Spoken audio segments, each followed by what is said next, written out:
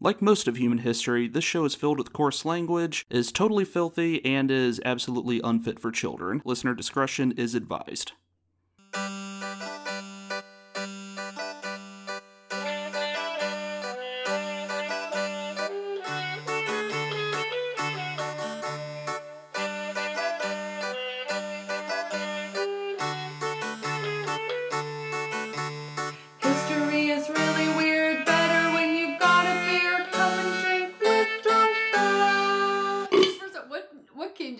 Play at your it was Skyrim. I was just going around like you picked up every single cup and then you found out that you could name items, and so you started naming every single cup.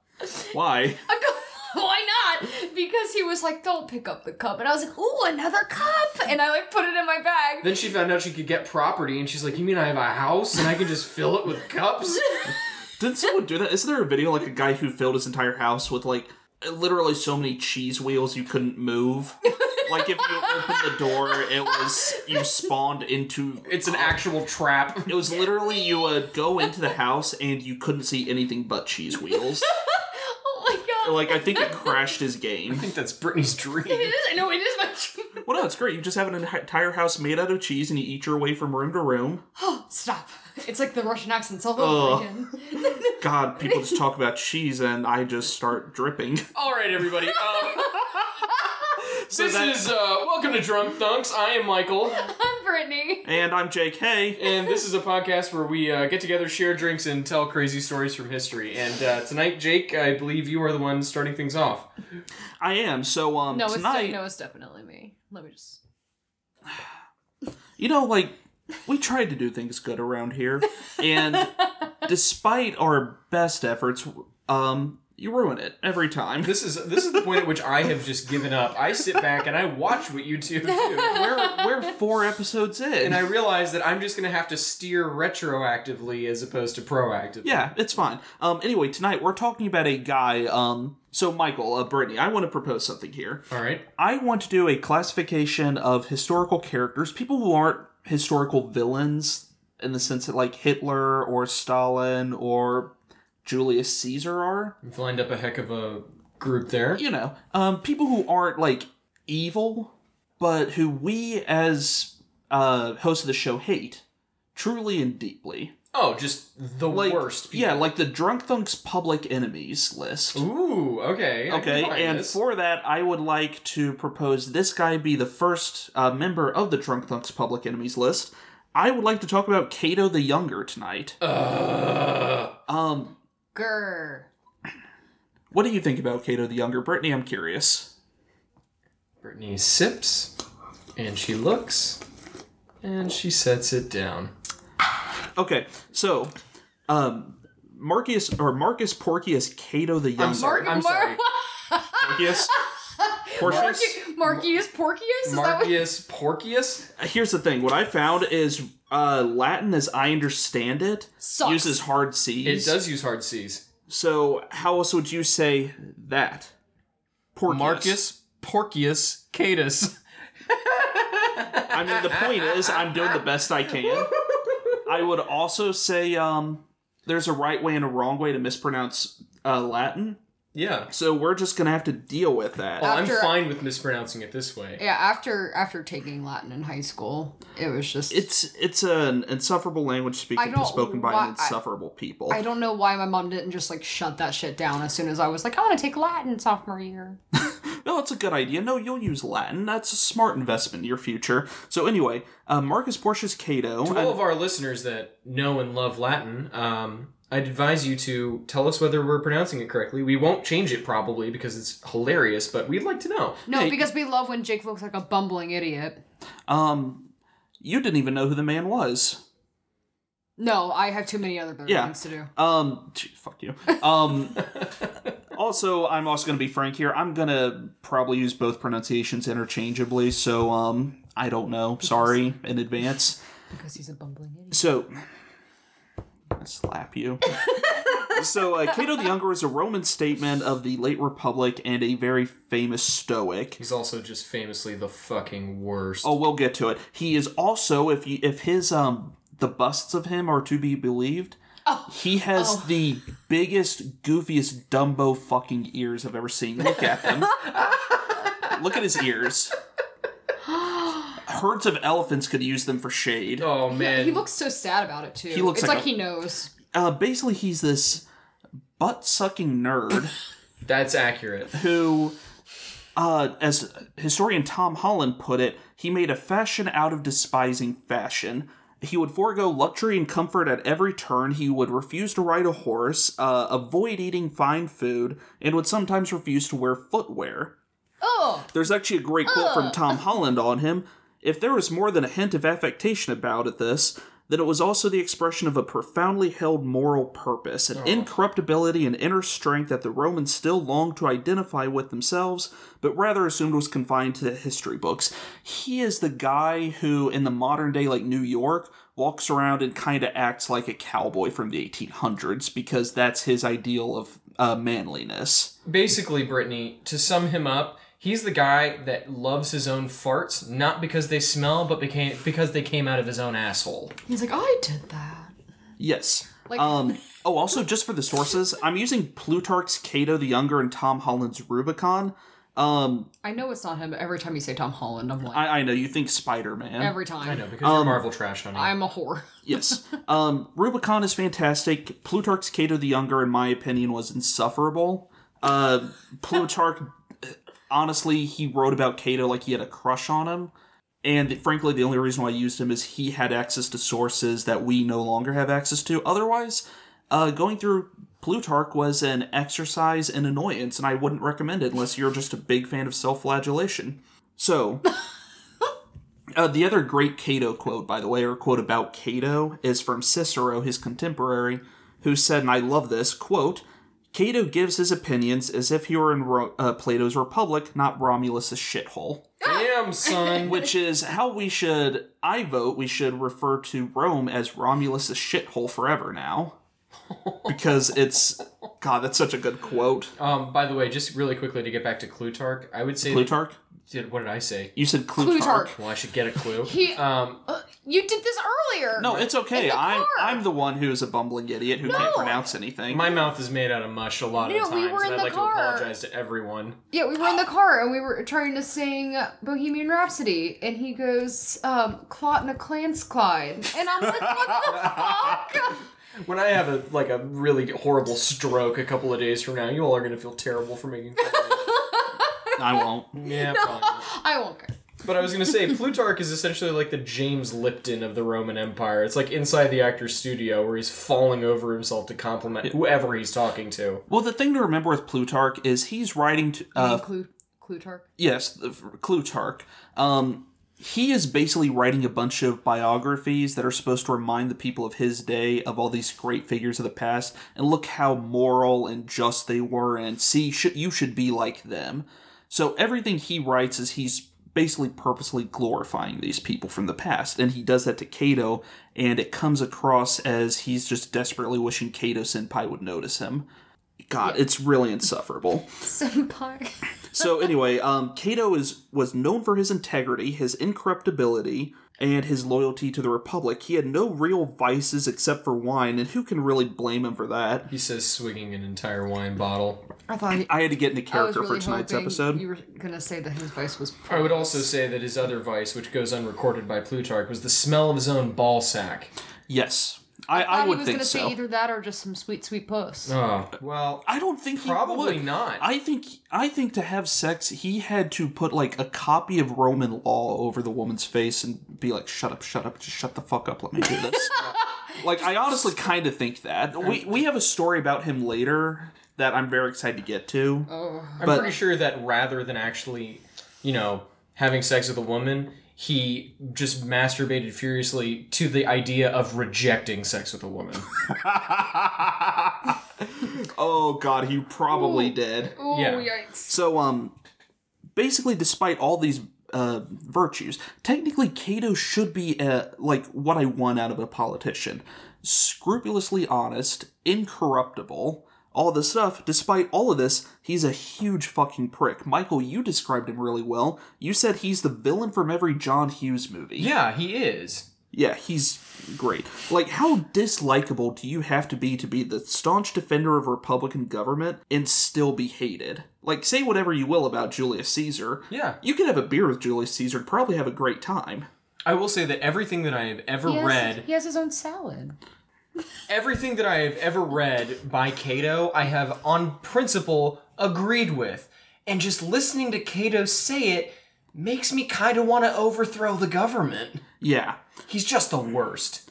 So I have my personal beef with Cato. I'm going to talk about a few of them, but my big one is, I dislike him because Cato is defending the late Roman Republic, and we're not going to get super into it because that's a topic for people who really know what they're talking about, i.e. not the drunken ramblings of me. But part of that means is he's not just defending that Republican government from attempts to overthrow it, he's also defending it from attempts to fix it.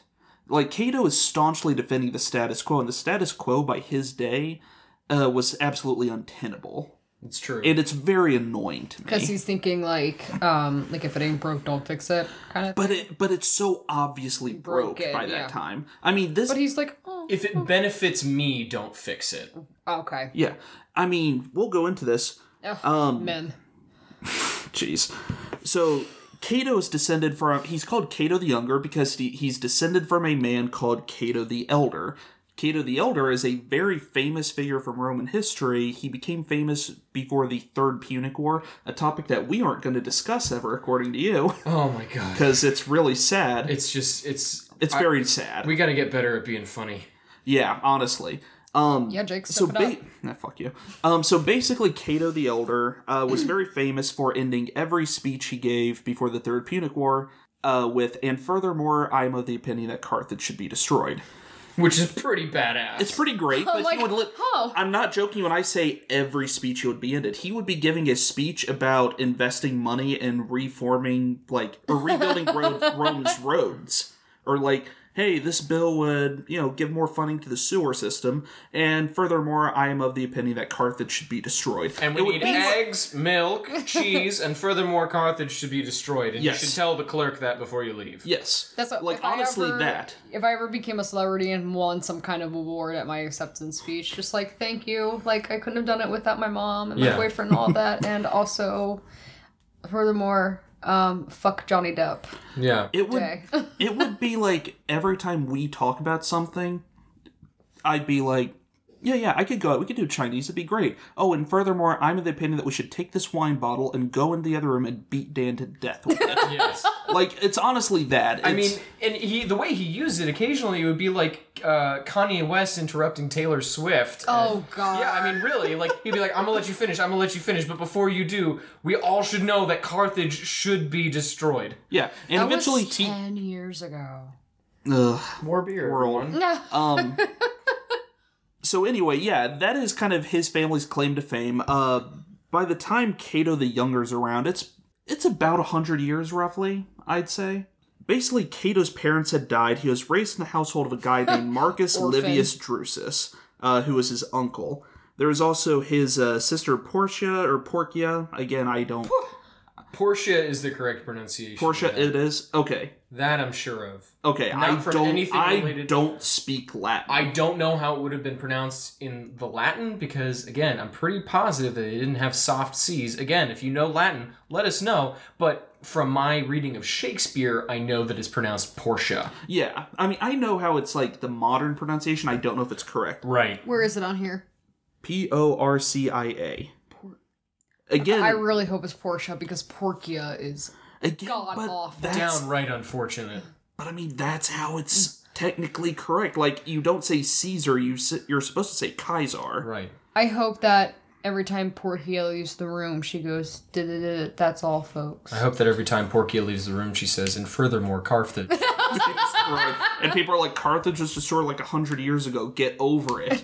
Furthermore, Carthage that's is all, done. folks. It's not coming back. Or no, Carthage isn't going to be a thing anymore. Yeah. Stop trying to make it a thing. Yeah, right. even go here. You see that she's got little miniatures in her room, and she goes in every night with a bag of salt before she goes to bed, and just... Yeah. He also had his half-brother Caepio, And his half-sisters, Servilla Major and Servilla Minor, they're really not going to be a big thing in it. Caito is, like, he's a bit of a weird bitch with his brother.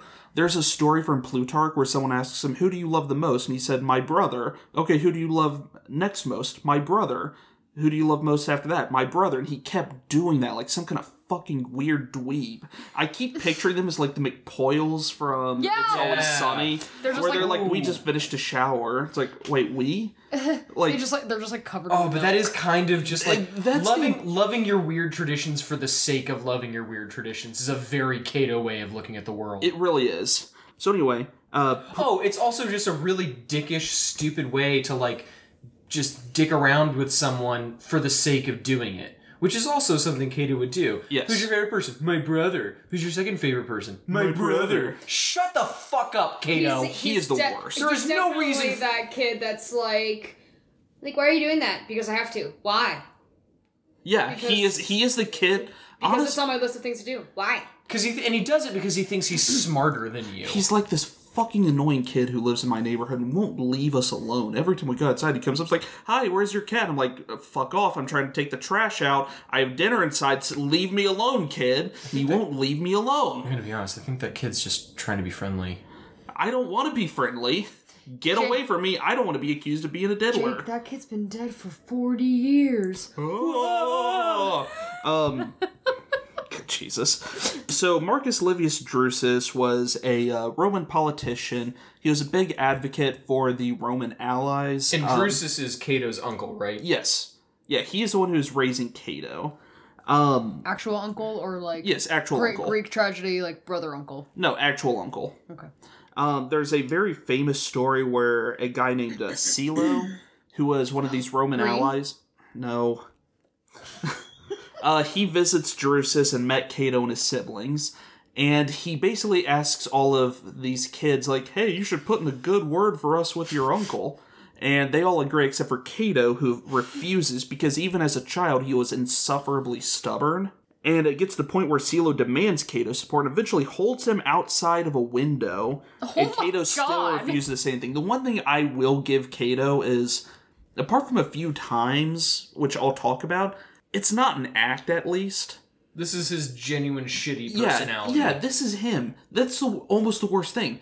It's not like this is an act that he's putting on, like, to get favor. He's just an insufferable person. Yeah. He's genuinely the fucking worst. Yes. So, anyway, Marcus Livius Drusus was an advocate for the rights of Italian allies, and he gets assassinated, possibly by the Senate, because there are a lot of people in the Roman Senate who are like, wait, you mean these people who bear half the cost of our empire, including contributing people to the army, they want equal rights as Roman citizens? Fuck that. And so he gets assassinated. That starts the social war, which eventually helps propel a man called Lucius Cornelius Sulla into the dictatorship. We will talk about Sulla. The only reason why we're not doing him now is because, frankly, I want to get good at this before we go after Sulla. Sulla is a huge topic. Sulla is unbelievably fascinating. He's also an absolute monster. Like, he's truly terrifying, but God, he's an interesting person. I would say that a lot of people like that, a lot of monsters like that are probably some of the most interesting. Oh, yeah. Every time I read about Julius Caesar, I have to remind myself Caesar's a monster because I find myself kind of liking him because he's super interesting. He's just that good at it. And, Yeah. like just from like a psychological point where you're like, holy shit, I think you it's have... so fascinating. Yeah. Well, I think you almost have to have some type of really charm. You have to have something in your personality, I think, to get to the level in the world stage where you get to be that kind of a monster. Oh, yeah. But anyway, so at the height of Sulla's dictatorship, the dictator would invite Caepio and Cato to speak with him. And one day, Cato goes to Sulla's house, and he sees these heads of all these prominent Romans who have been put to death by Sulla. And he asks his Greek teacher, Sarpedon, why hasn't anyone killed Sulla yet? And Sarpedon replies that people, quote, feared him more than they hated him, to which Cato, as a 14-year-old boy, responds, Give me a sword, then, that I may free my country from slavery, which is intense. I mean, Damn! At 14? At 14. At 14, I And was like painting my nails in my room and crying about the Jonas Brothers. oh no, Yeah. I was a pretty intense 14-year-old. I could imagine that. You strike me as a bit of a Cato, just not quite as insufferable. I probably was though. You were a bit of a puss, though, weren't you? Until like a certain age. Oh yeah, when I was a little kid, I was really scared of going down the costume aisle in the Halloween store. Really? Oh yeah, I was terrified. Well, that's what's so funny is that, like, he is really who, like, helped me branch out into, like, scary and horror movies. And Yeah. I, honest to God, thought he was gonna be like, yeah, I grew up on this stuff. And he was like, no, I was a big fat baby. No, this is me just like, processing childhood trauma. I'm a deeply repressed individual. Oh, that's fun. That's why I started a podcast. Anyway. Yeah, going back to the topic, Sarpedon was so alarmed and actually took this seriously. Why? Because his 14-year-old student decided here's to the thing. threaten the dictator? Yeah. But here's the Because thing, right? Like, 14-year-old I kid said was dumb like- shit at 14 and people didn't take me seriously. But Sarpedon, like, saw this look in Cato's eyes. So Sarpedon was so alarmed by Cato's response that he actually would not leave him unwatched in Rome. Wow. That's probably a good call, all I mean, things considered. honestly, given the things that Cato does later in his life, yes. So anyway, really quick, we're not doing a deep dive into Cato the Younger. Maybe we'll do that one day. Like, I have fantasies of doing a deep dive into everyone involved with the fall of the Roman Republic, but we're not there yet. We're just here to talk about how insufferable Cato is. I'm just sitting here trying to imagine what my family, like, just trying to imagine me saying something at age 14 and my family being like, well, It would we're gonna be watch her like every day. it would be like someone, like, let's say 4 or 5 presidents down the line, not to avoid being controversial, like a kid watching the TV and seeing the then president being like, I'm gonna kill that man when he comes into town, and like his family being like, Whoa! yeah, he actually might. Yeah, no, that's the thing, is that the equivalent would be not just him saying that, But also- him sitting down in front of the TV with daddy's rifle going chink chink and Yeah, and then like the family sees I'm gonna him do shoot that man. Yeah. No, really, that's Yeah. Yeah. I mean, the closest thing that I can really compare it to would be like during the Chilean Revolution. It would be the equivalent of being like, I'm going to kill that dictator. Yeah, and Pinochet. Yeah, it Yeah. would be like that. It would be, and the family's like, oh, we have to get him out of here. Yeah. But anyway, so we're going to fast forward through his political career, or at least his early political career really quickly. So Cato would, when he was older, he would volunteer for the war against Spartacus to help out Caepio in 72 BCE, and he was, as a result of that, elected military tribune, which as far as I can tell was an elected officer position. It's pretty good as far as officer Yeah, positions it's go. as far as Rome, like climbing the ladder of Rome's political careers, it's a good step. So, yes. I was gonna say, any story regarding, like, Roman Empire or anything Greek, I'm so glad names have gotten better. Yeah. You don't like the Latin names? Oh, God, no. What, you don't like Sarpedon? No, I don't like a Porcia. Porcia? Sarpedon sounds like What was- just like the poster child for Slytherins. Honestly, yes. Sarpedon Slytherin. Yeah, I mean, Yeah. Oh, yeah, and Silo. grandson of Salazar. Yeah. So anyway, Awful. so Cato was elected to command of a legion in 67 BCE. According to Plutarch, he was a popular commander. Personally, knowing his personality, I bet he was the kind of person who'd, like, bitch you out for, your sword is hanging at an incorrect angle. It is supposed to be hanging at an exactly 45-degree angle. Like, I really think that's the kind of person he was. This is the kind of guy that would make you spit clean the latrines. Yes. Yeah, no one loved him. Your Yeah. sword is hanging way too hard to the left. Honestly, that is a thing. There were, like, regulation ways to carry your sword. Oh, sure. I mean, the Romans are really strict. They're a very severe people. Yeah. I get the impression. So around this time, Caepio died, and Cato, again having his weird brotherly love thing, threw him this incredibly lavish funeral, and it was so lavish and so at odds with, like, his image that people actually, like, mocked him for it for the rest of his political career. Good. You know... Honestly, you could stuff my dead body in a garbage bag, throw me over the river, and I'd be like... I have flat out told my wife that if I died, I'd prefer, like... I know there's a place in Colorado where they'll, like, burn you open air like a Viking. And I've told her I prefer that, but if that's expensive, just, whatever's the cheapest Just way. donate my body to science. Yeah. I've said that, and she was not in favor. Oh, really? wow. She was like, I want something to, bury, essentially. Does she think that science would send you back? Well, don't they, just send back, whatever's left at I the end? have no idea how it works. Does that really work that way? Yeah, I think it's they use you, and then, after a certain point, whatever is left gets sent back.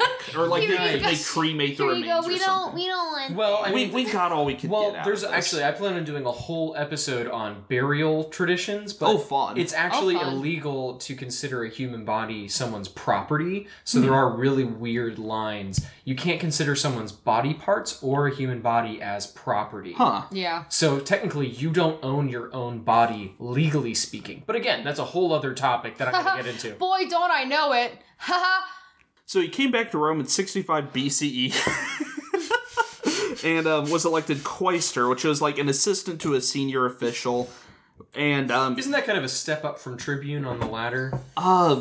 kind of. The tribune position, specifically tribune of the plebs, is a totally different thing. Okay. He'll hold that position too, which is a really weird thing to think of given his political loyalties. Right. But basically, what he had to do was he just had to supervise the treasury. So put this stoic who, is sitting there shoes off of weak people, and put him in charge of the treasury. I'm sure nothing got funded. Oh, I'm sure that the treasury did nothing but grow. Oh, yeah.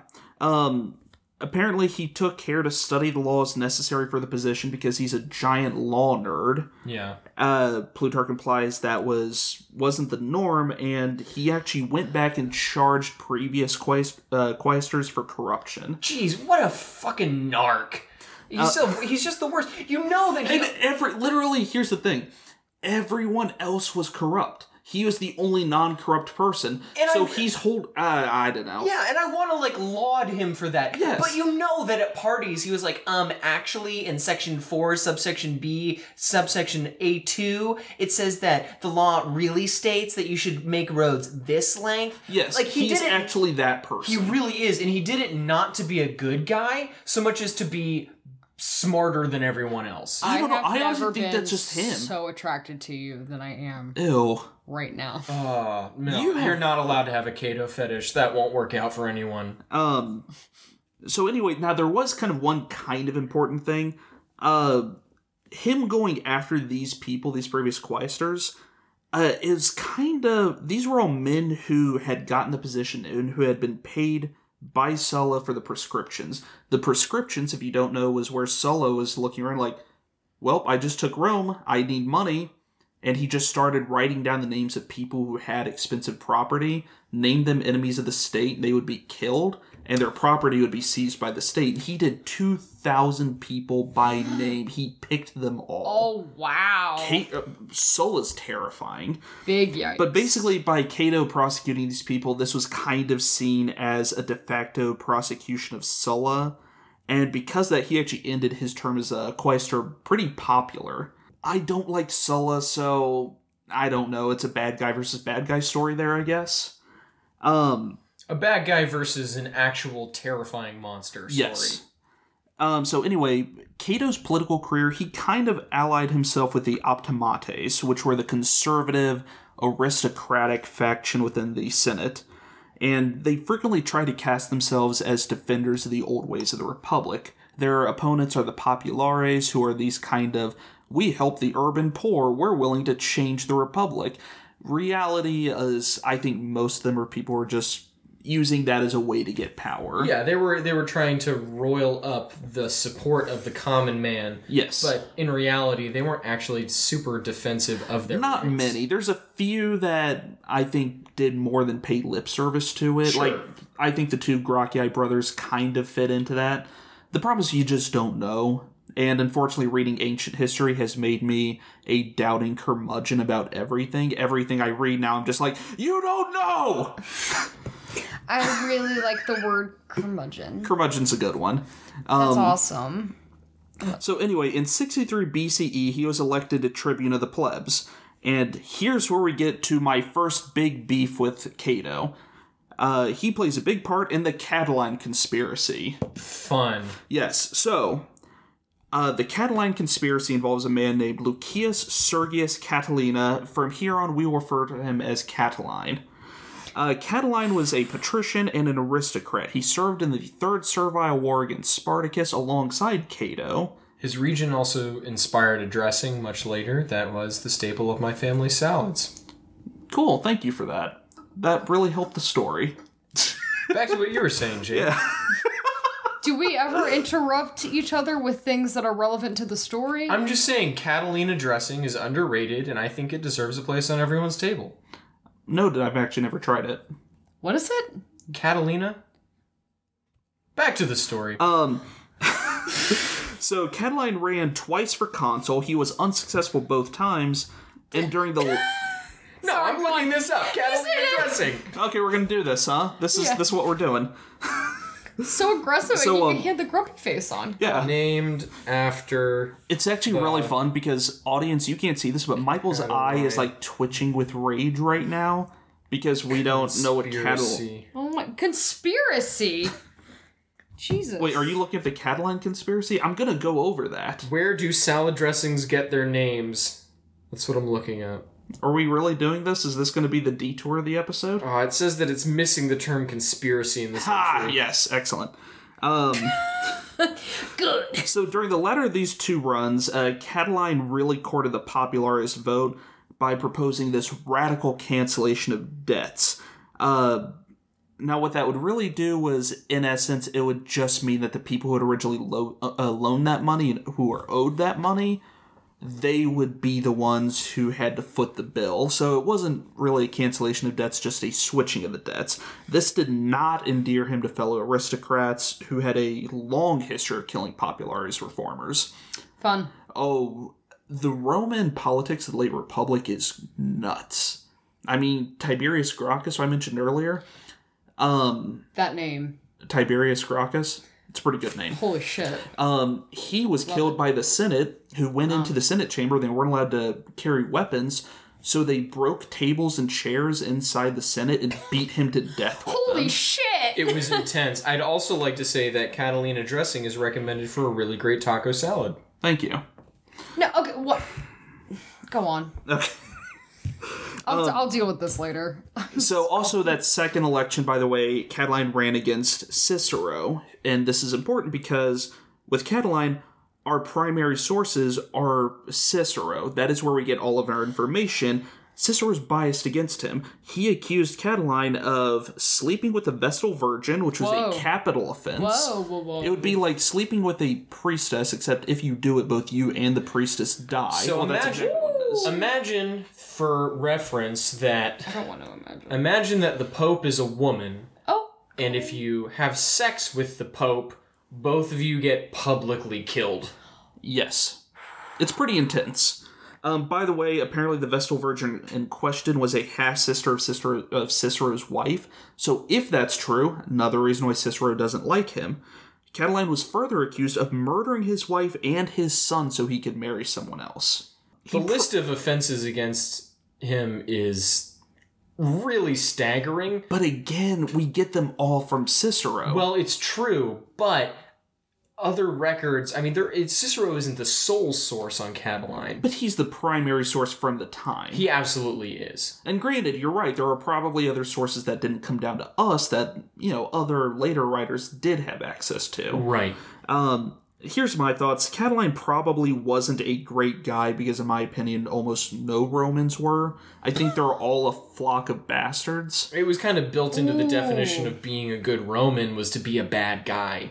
Honestly, yes. Flock of Bastards. It's a great band name, by the way. It's pretty good.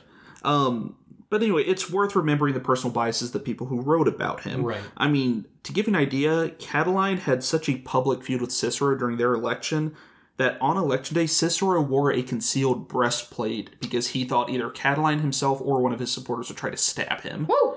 Like, Roman politics are intense. Oh, yeah.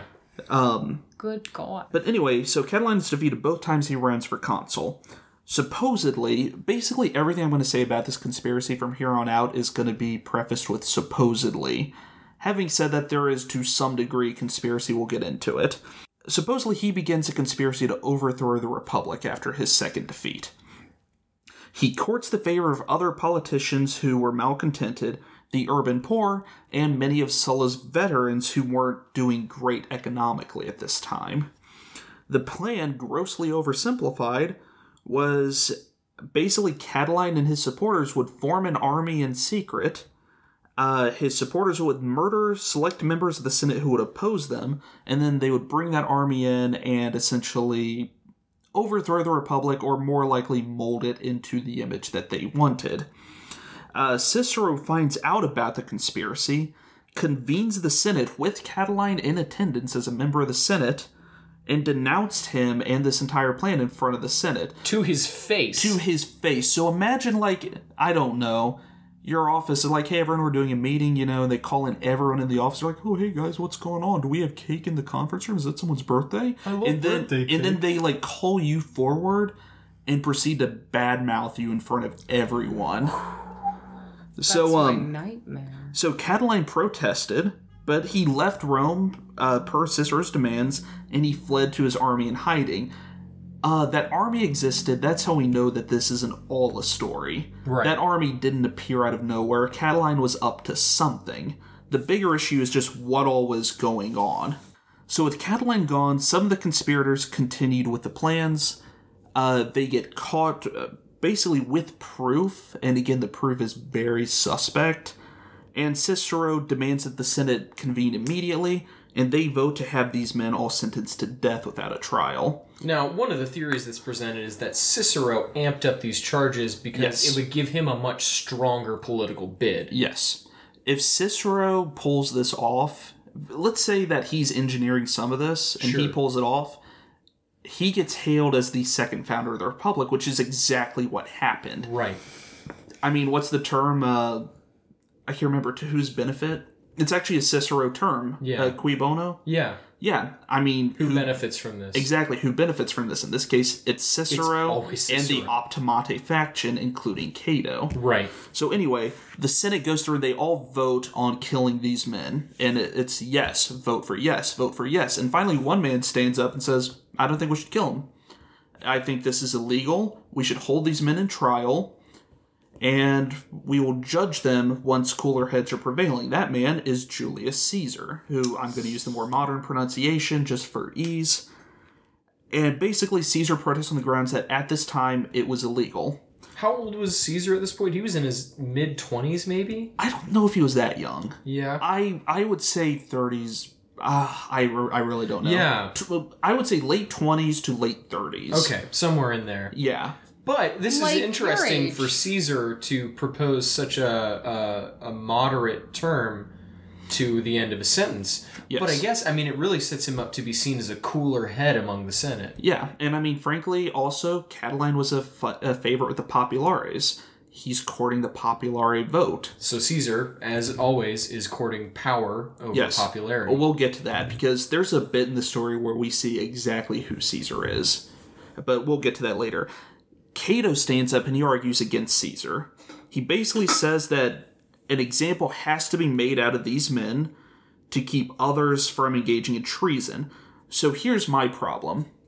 Mr. Oh, this is the law, and the law is the law, and we cannot change the law, makes an exception when it benefits him and his side. Right. Basically, it's my opinion that if these guys had been optimates opposing people who Cato didn't like, I think he would have flipped his shit over this. Oh, yeah. Like, if Cicero... Let's switch it and say Cicero is the one accused of engaging in a conspiracy to overthrow a populare consul. Yeah. And they were brought in and they were voting to kill these optimates. I think Cato would have flipped out. He would have absolutely lost it. Yes. He would have pulled out all of the stops to show exactly how much he knew about Roman law. Yes. Like an insufferable dweeb. Because he is an insufferable It dweeb. really is all he is. Anyway, so long story short, the Catiline conspiracy gets crushed. Catiline only has like 3,000 men. They get killed. Cicero and the other optimates get treated as heroes for killing the bestial Catiline. And the optimates as a whole get a big feather in their cap. Well, after all, hooray for them. Yes, after all, they're the second founders of the Republic. They saved the Republic from another Sulla. It's worth mentioning, though, that the people in Rome didn't seem to agree with Cicero and Cato. they mourned very publicly for Catiline. Did they really? They came out in force. His grave had, it wasn't offerings. I mean, essentially the Roman equivalent of, flowers left on it. Yeah. For years after his death. Yeah. He was an intensely popular figure with the lower classes. Because it was a miscarriage of justice, if nothing else. And also, I mean, frankly, if Catiline had gotten in, he would have done a lot of things that would have helped them. Right. But anyway, by the way, there's a great story about this, and I want to talk about this. So, in the middle of the Catiline conspiracy, shortly thereafter, somewhere around there, Cato's delivering a speech in the Roman Senate, and he's essentially implying that Julius Caesar is to some degree involved with the conspiracy. And as he's delivering this speech, someone comes up and he hands Julius Caesar a letter, and Caesar starts reading it. And Cato sees him reading it and basically says something to him like, "Look, there he is. He's communicating with the other conspirators now. Julius Caesar, if you have nothing to hide, bring that letter here to me immediately." So Julius Caesar goes up and he hands Cato the letter, and Cato begins to read it. And it's a very graphic love letter written to Caesar by Cato's sister. Suck it, bitch! Oh Michael, my god. Can you imagine finding your sister's sex? And furthermore... Can I imagine finding my underage child sister... She's not underage, she's 18. Child sister... I was gonna say, I would have made that joke if she was, I was sure she was 18. I wouldn't have made that joke. No, because otherwise. every year on her birthday, he's like, "Happy 6th birthday." I will have you know that for her, she graduated from high school, and for her graduation, I gave her a card, and on the card... What's it, a kindergarten graduation card? No, it was a graduation card that said, "Happy 18th birthday and graduation from high school." And she cried a little bit because it was me acknowledging her as an adult, and because she is now. And no, I don't want to know anything about any of that. Okay, so anyway, Michael, right? So imagine you get a hold of that phone, you get to read those messages. But now imagine reading it in front of all of your friends and peers. Did you read it out loud? Here's my I bet he started. I bet he started. Yeah, I bet he got to the bit where it's and then like, I want you to lick my. I want you to do that thing with your tongue that I like. Meanwhile, Julius Caesar's leaning back in his chair with his feet up on the desk. You know he was. Yeah. Based on Julius was like, "Fine, fucking read it. I don't care. I don't give a shit." I'm sure he was smiling as he handed Cato the letter. You want to see it? Okay, sure. Well, no, maybe he got through the whole letter and then looked down. He was like, "Signed, Cato." God, I can't think of anyone in history more who I want to bang his sister than Cato, just because I fucking hate that guy. Here's the other thing. Spite. You don't know But what you look like. here's honestly the thing about Cato. I bet despite that, Cato goes on to hate Julius Caesar. Yeah. And he will for the rest of his life. I think Julius Caesar flouting the law offended Cato more than the idea of Caesar fucking Cato's sister. Yeah, because I bet that bothered him so much more than knowing that his sister is screwing Caesar. Because Cato thought of himself as a defender of the law and not a defender of any person. He didn't give a fuck about people. Yeah. He's just the worst. He is the worst. So anyway, we're going to fast forward a few years to my next big beef with Cato. His part in creating the Triumvirate. Really quick, the Triumvirate is a political alliance between Caesar, Pompey the Great, and Crassus. Crassus, the richest man in Rome. Pompey the Great? Yes, Pompey's the Magnus. Great. He is probably... He sounds like a Pomeranian. He is one of the coolest people in all of world history. Again, assume that almost everyone we mentioned this episode is going to get an episode at some point. Oh, Pompey's going to get one, Caesar's going to get one, Sulla's going to get one. I don't think Caesar's famous enough to use one. Julius Caesar? Julius Caesar, the man who we're still reading about 2,000 years later. Yeah, no, Julius not Caesar, important at all. the one who inspired the word king? The guy who, even in the early 1900s, the Russian Tsar and the German Kaiser, their titles were still based off of Caesar. The one who gets a direct reference in the Disney movie Aladdin? I don't know. Anyway, so it is my opinion that Cato is basically the one who forces, he is the one who, his actions create the triumvirate, or at least force Pompey into it. Really? That's my opinion. We'll get into it. Wow. Okay, so... Oh, yeah. So wow. if you guys want to just a quick, accurate picture of what the triumvirate is, it's basically every political cartoon you've ever seen about backroom political dealing. Political? Political. Backroom political dealing. We're assholes. I don't always speak super well, which is why I let you guys... speak good some days. No, that's Claude why... and the Clans That's Klein. that's why me edit podcast. We talk pretty one day. Yeah. Which is a great book I by love David that book. Sedaris. I was I going to say, absolutely thanks, love David it. Sedaris. If you want to understand where my humor comes from, read the David Sedaris books. But the Triumvirate is really just like every political cartoon you've ever seen about backroom politics. That's what the Triumvirate actually was. It is the three strongest, most powerful men in Rome getting together and saying, hey, if we work together, we can get anything we could want. That is exactly what it is. Right. Because it is Pompey the Great, probably, if not the richest man in Rome, then definitely the second richest. No, the second richest. I don't know. After his third triumph, his campaign out east, he is at least rivaling Crassus. I think, okay, but let's not take credit away from the Yeah. second person. You have Pompey the Great and Crassus, who is definitely the richest who man. is literally Scrooge McDuck, the historical person. So to give you an idea about Crassus really quick, Crassus would do a really fun thing where he hired a bunch of slaves and turned them into his own personal fire brigade.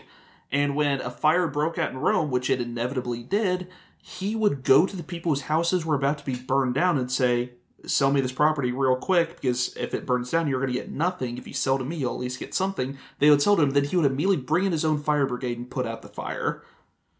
Crassus is a bastard. But if they didn't sell to he him, let it burn. he would have his servants stand there with buckets of water and watch it burn to the ground.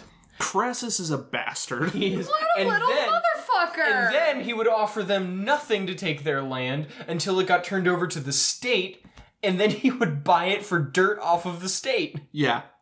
And here's What a little motherfucker! so here's the great thing about the Triumvirate. Those two are the most powerful figures in it initially. Right, But they Pompey hate the Great and Crassus. but they hate each other. They can't stand each other. Because so Crassus has the wealth that Pompey never could really achieve, and Pompey has all of the fame and glory that Crassus always wanted. Right. Yes.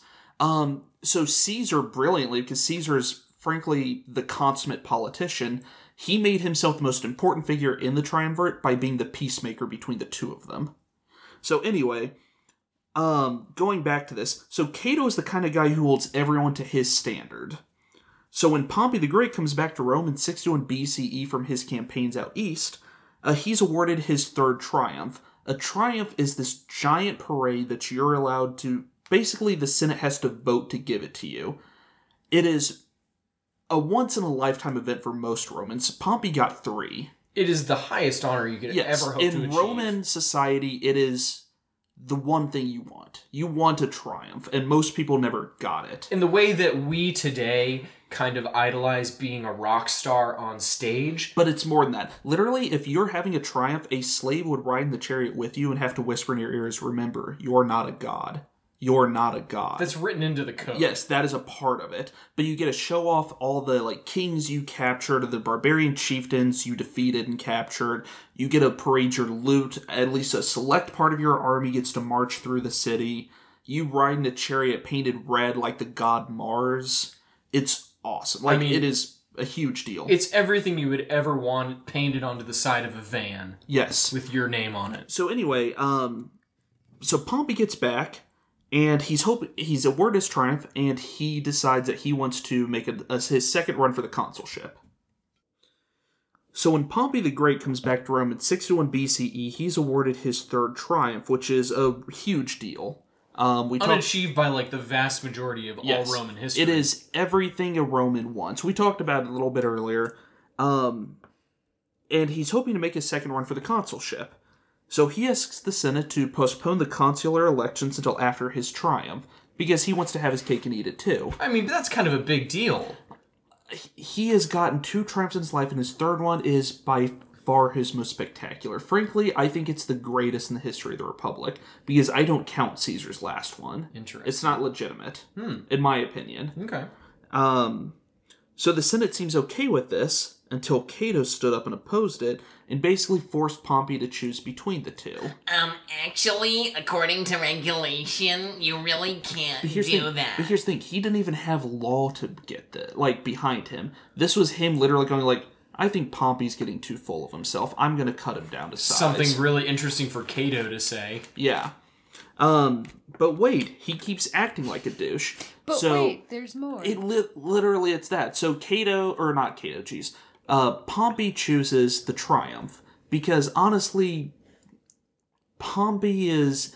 The best I can describe him is he comes across at this point in his life as like an adoration junkie. He just really wants the approval of the Senate. But the problem is, because of how Roman politics are, every time he succeeds, he makes the people of the Senate angrier at him because he's cutting into their fame and power. It's really like he's the front man of like a really popular rock band. I mean, that's kind of the persona he has this like puppy-like need for adoration, so he'll go and he'll like kill a bunch of pirates, and he'll come back to the Senate like, see, do you guys like me now? Do you like me now, Father? Yeah, honestly, it's that. And then, but because he did such a good job at it, the Senate's like, because they're all jealous of him. Yeah.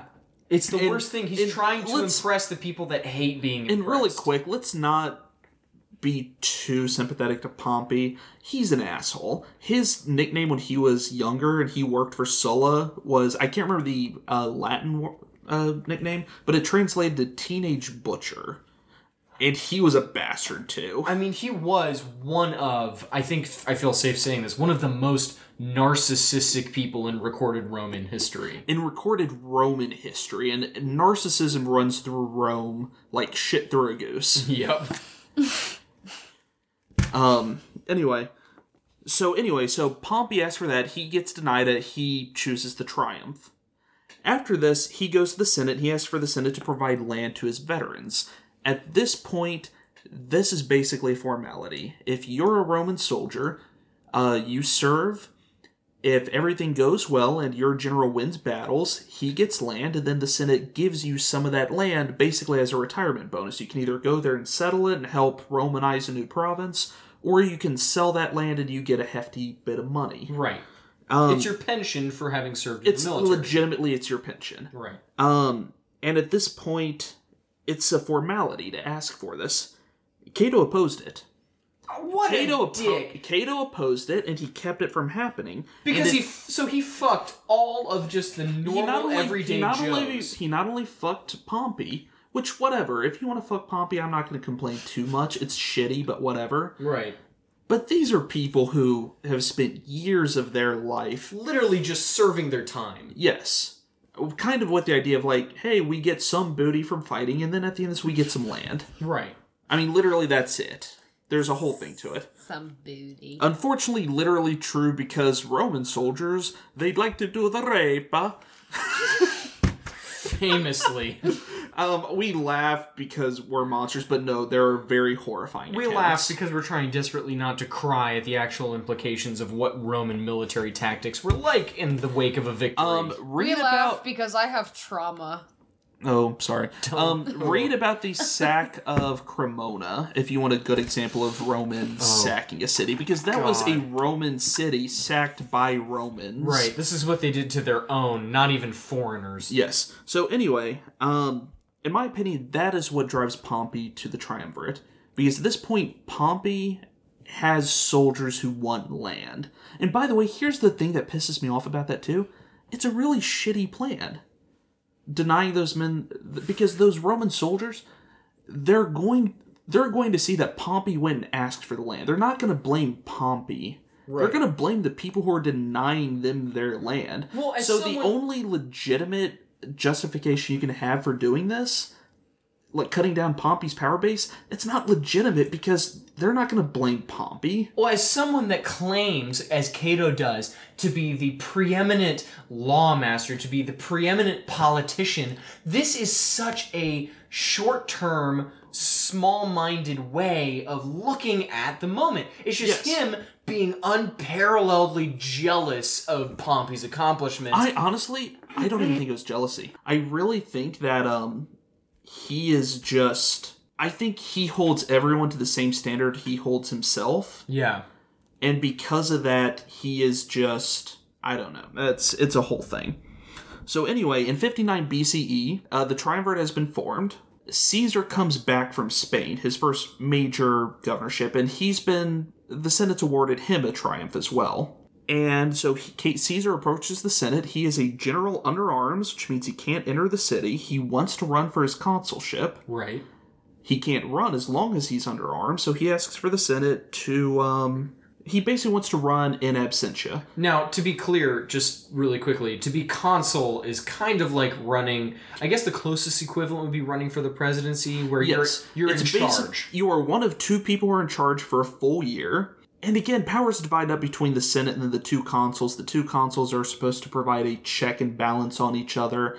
It's basically... Yeah, it's like the presidency, but weird. Right. It's like, if in 2000 or whatever, both George W. and Al Gore won and had to be president simultaneously. Yeah. And kind of had equal authority, including over each other. Right. So he wants to get a triumph and run for this position. And this is his first triumph. Most Romans can only realistically expect one. Oh, most Romans can't expect any. A triumph is the highest honor you can get. And Caesar's basically asking for both. Right. So he asks for this, and Cato stood up, and he started talking, and he started talking, and he kept talking, and he talked some more, and then he kept talking. Did he filibuster? He filibustered. Oh, what a bitch! And he kept talking, and finally Caesar realized what was happening, and he leaves the city, and disbands his army, and gives up having a triumph, possibly the only one he would have in his entire life, and he goes in to run for the consulship, an office that lasts for only 1 year.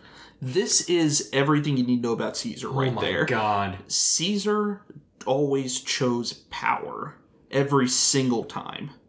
And honestly, it's fascinating, because Caesar was smart enough to look at this and realize, if I take power, everything else will come with that.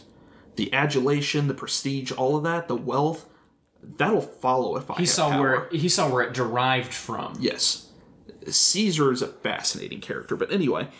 Also a monster. Yes, very much a monster.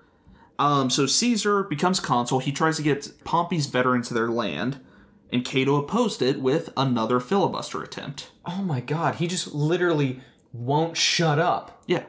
And Caesar realizes what he's doing, so he makes the bad choice of having Cato forcibly removed from the Senate House. And as he's doing this, as they're literally dragging Cato out, Cato keeps talking because he's playing it up and he knows how bad this makes Caesar look.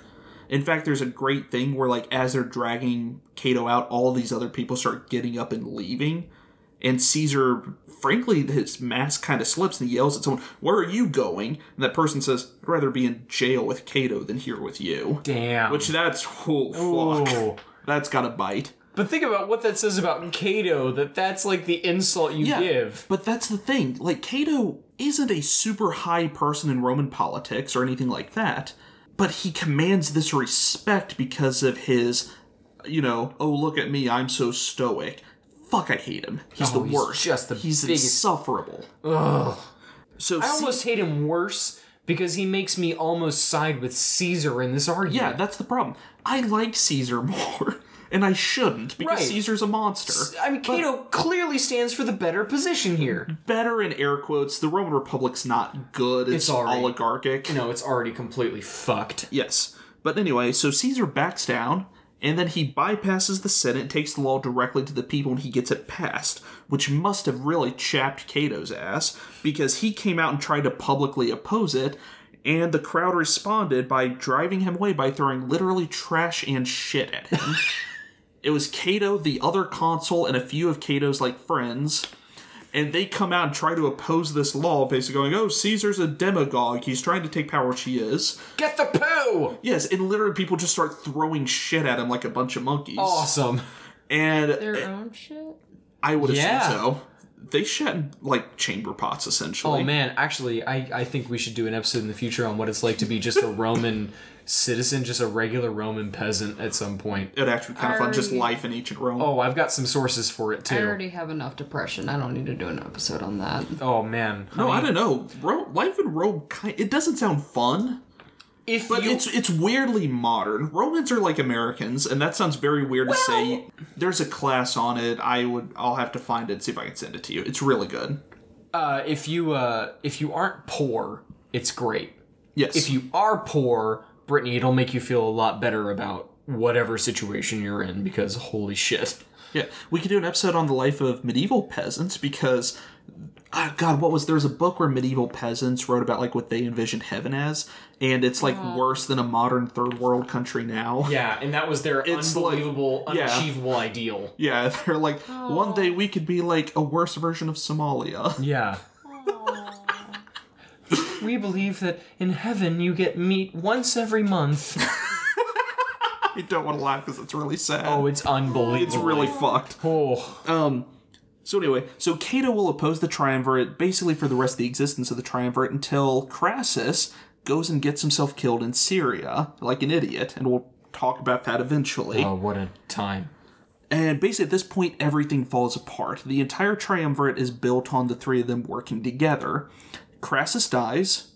Pompey, who is married, by the way, to Caesar's daughter, and to put that in perspective, Pompey's like, 5 years older than Caesar? Something like that. Something like that. He marries Caesar's daughter, so... Hollywood marriages, man. The sad thing is they seem to really genuinely love each other. Like, I don't want to feel bad for Pompey. No, good for them. No, I don't want to feel... He was actually made fun of for how much he loved his wife. Oh, Pompey loves somebody. No, that's legitimately it. People would see Pompey walk by and be like, look at him, he's so in love with his wife, he's not cheating on her or anything. What a rube. That's what they like to call pussy whipped. Yeah, I mean, that is honestly how they viewed it, but sad. And apparently Pompey was genuinely heartbroken. Caesar tried to arrange a marriage to another daughter or something. Pompey refused. Well, I mean, you have to keep in mind that, what we think of today as jock culture is Rome. Is directly derived from Rome. Modern jock culture is a super watered-down version of Rome. Yeah, these guys were intense. Yeah. But anyway, so after the triumvirate falls apart, Cato pushes Pompey to join with the Senate. At this point, Caesar's been giving himself positions through the triumvirate to avoid being prosecuted. As long as you worked for the Roman government, you were free from prosecution. The second you left that position, your enemies could destroy you in the courts. And that's what Cato is desperately hoping to do to Caesar. Because he's a little bitch. Yes, because basically he sees Caesar as someone who is flouting the laws of the Republic, and you have to make an example of Caesar to keep anyone else from doing that. Also, he's not Cato's friend. Yes, also. Yeah. Actually, I hate to say it, credit where it's due. I think Cato, if he saw one of his friends acting in a way that he thought was against the Republic, I think Cato would go after him. I think Cato would go after him as long as his own public image would benefit from it. I don't know. There's one thing with Cato, and it's not all talk, and we'll get to that when he dies. All right. So basically, there's this kind of weird back and forth between the Senate and Caesar, where the Senate's trying to get Caesar to stand down and basically abandon or leave his post so they can bring him back to Rome and crucify him in the courts. And Caesar doesn't want to do that, but he also doesn't want to. We'll get to this in a bit. Whether Caesar actually wanted to take power is kind of forced into it. But Caesar keeps trying to find compromises, and eventually he offers something that would avoid war, limit his own power considerably, and protect himself from prosecution. Wow. So essentially he's like, I want to be governor of this one province, with no soldiers, and I'm allowed to govern my province in Rome. So essentially, you can't prosecute me, but I have no army, you have nothing to fear from me. But he found the safety valve. Yes. Theoretically, this is... And actually, apparently the Senate was on the verge of accepting this until the Cato faction stepped in and basically refused to accept this compromise. And so Caesar, put in a corner, takes his legions from Gaul, crosses the Rubicon, and starts the Civil War. Hold on. So you're claiming that Cato is directly responsible for Caesar crossing the Rubicon? I would say Cato's faction.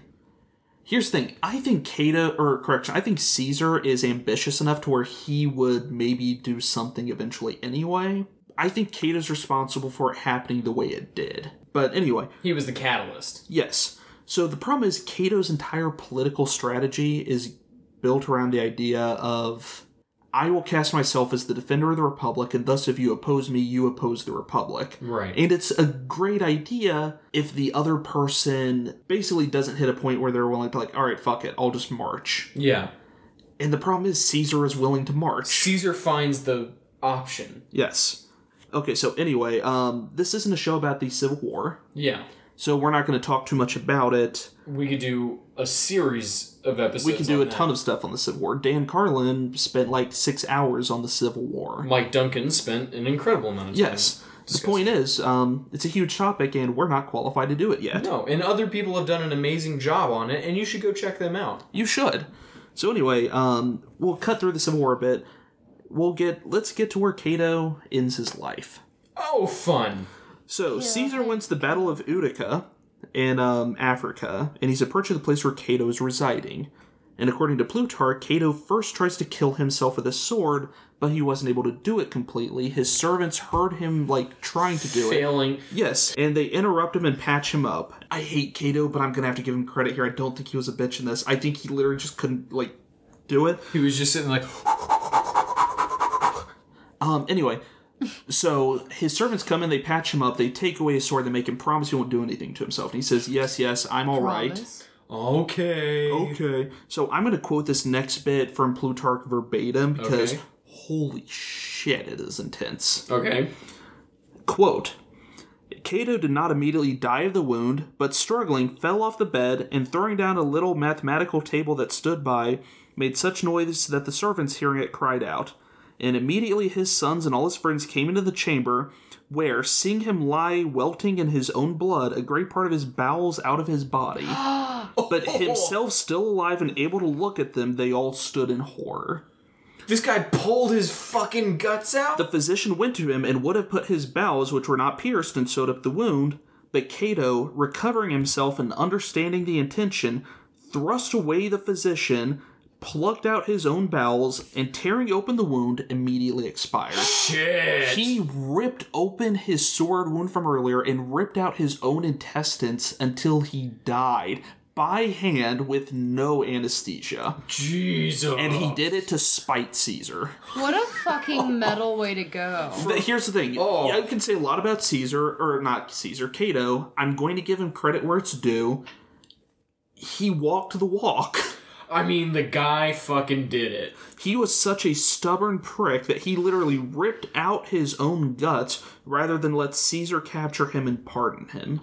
Oh my god. Because Caesar wanted to do that. He wanted to be able to go back to Rome and say, look, I pardoned Cato, my greatest foe. And oh god, that's fucking metal. And Cato said I would literally rip my own guts out. Yes, and he does it with, could you imagine him? Him sitting in his room, fucking clawing away his bandages like some kind of, rat trapped in a trap? Yeah. You know how, a fox will nibble off, or, gnaw off its own arm if it's caught? He does that. He fucking, tears at his bandages with his bare hands like a fucking animal. Because and then despite all of his rage, he's still a rat in a cage. That he most certainly is. I think he would have related strongly to those lyrics you just made up, Brittany. Oh, the other thing that annoys me, by the way, about the Civil War is Cato basically starts the whole thing, and then after it's not starts, but he's very much responsible for it starting. Right. And then after it starts, he walks around every day dressed in mourning clothes. For the Republic? Yeah, basically. No, because everyone who dies is a Roman soldier, and I mourn for all Romans. It's just fucking accept the compromise and find a way to get Caesar later. Seriously. That's really what it is. Ugh. So, yeah, that's it. Basically, Cato refuses all attempts to compromise after the triumvirate is destroyed. He basically puts Caesar into a situation where marching on the Senate is more and more acceptable until finally that's all Caesar's it's either that or I let myself get ruined. It's the only option he has left, almost. For Caesar, yes. Yeah. Because Caesar, I don't think, could accept defeat, essentially. Political obscurity. Yes. So by being inflexible in a political world that relied on flexibility and fluidity, Cato, personally, by the example he provided to others, made peaceful compromise impossible. Basically, he bluffed while gambling with the entire Republic, and he lost. Ugh. So, yeah, there you go. That's Cato the Younger. Cato the Younger. The fucking insufferable prick. What an unmitigated asshole. Yeah, I can't stand him. And I'm sure other people will disagree with them. A lot of this is my thoughts. So take it for what it's worth, you know, the ramblings of a partially educated drunk man. Well, and we've talked about this. I mean, before you did the episode, we talked about, hey, you sent me, you told me I want to do an episode on Cato the Younger, and my first response was, fuck that guy. Yeah, he's the worst. So this is really just the opinions of two people that are very mildly educated in Roman history, and Brittany, who was here to witness it. I like to color, and I do it really good inside the lines. Guys, Brittany's still here. Hi. I like to color. God, you sound like a character from a drama movie, and they find out, like, your daughter's still alive. She was lobotomized and put into this thing. And then she's like, hello, are you my friend? I'd like to color. Will you color with me? And then that person starts crying because they realize they'll never get that person back. There's really nothing like a podcast in which two men insult the intelligence of a woman on history. I'm not insulting her intelligence. I'm making fun of the I like to color. I'm insulting my own intelligence, and he's agreeing. Oh my gosh. Well, I don't think that that's necessarily necessary. Brittany, I think you are a rose. Necessarily necessary? That's correct. Brittany, I think you're a rose in a field of daisies. Okay, so is that it? Is there anything else we want to say? Yeah, I think we're good. So thank you everybody for listening. If you want more episodes, you can find us at Drunk Thunks, and you can also find us if you want to talk more about, if you have opinions on Cato the Younger, if you have opinions on our translations of Latin, which at least not great. Ooh, wow, we're not good at it. But if you have opinions on that, you can find us on social media on Facebook, Twitter, and Instagram at Drunk Thunks. And if you have episode ideas or you have comments on things that we've said on this podcast, you can find us at drunkthunks@gmail.com. We want to hear from you. We'd love to hear from you. Yeah, please do. The more you give back to us, the more we can make the show better. Also, I want to apologize in advance. I'm trying to run the Twitter account, but I am not a tweeter. So I'm doing what I can here. If you tweet at us, we will tweet at you back. We'll do our best. Yeah, right. So just be nice. Yeah. Well, And then please. Yeah, please. Some of us are very fragile emotionally, and we just really can't handle criticism. Thank you all so much for checking out the show. It really means a lot to us. Our goal is to keep improving and doing better, but we really appreciate you guys taking the time to check us out. Yeah, it means a lot to us. This is us doing what we love, and we're so happy to have you here with us. So thank you all so much. Cheers, everybody. Cheers. Have a great night. Bye, I love you. Bye. Goodbye. Are we keeping this in, by the way?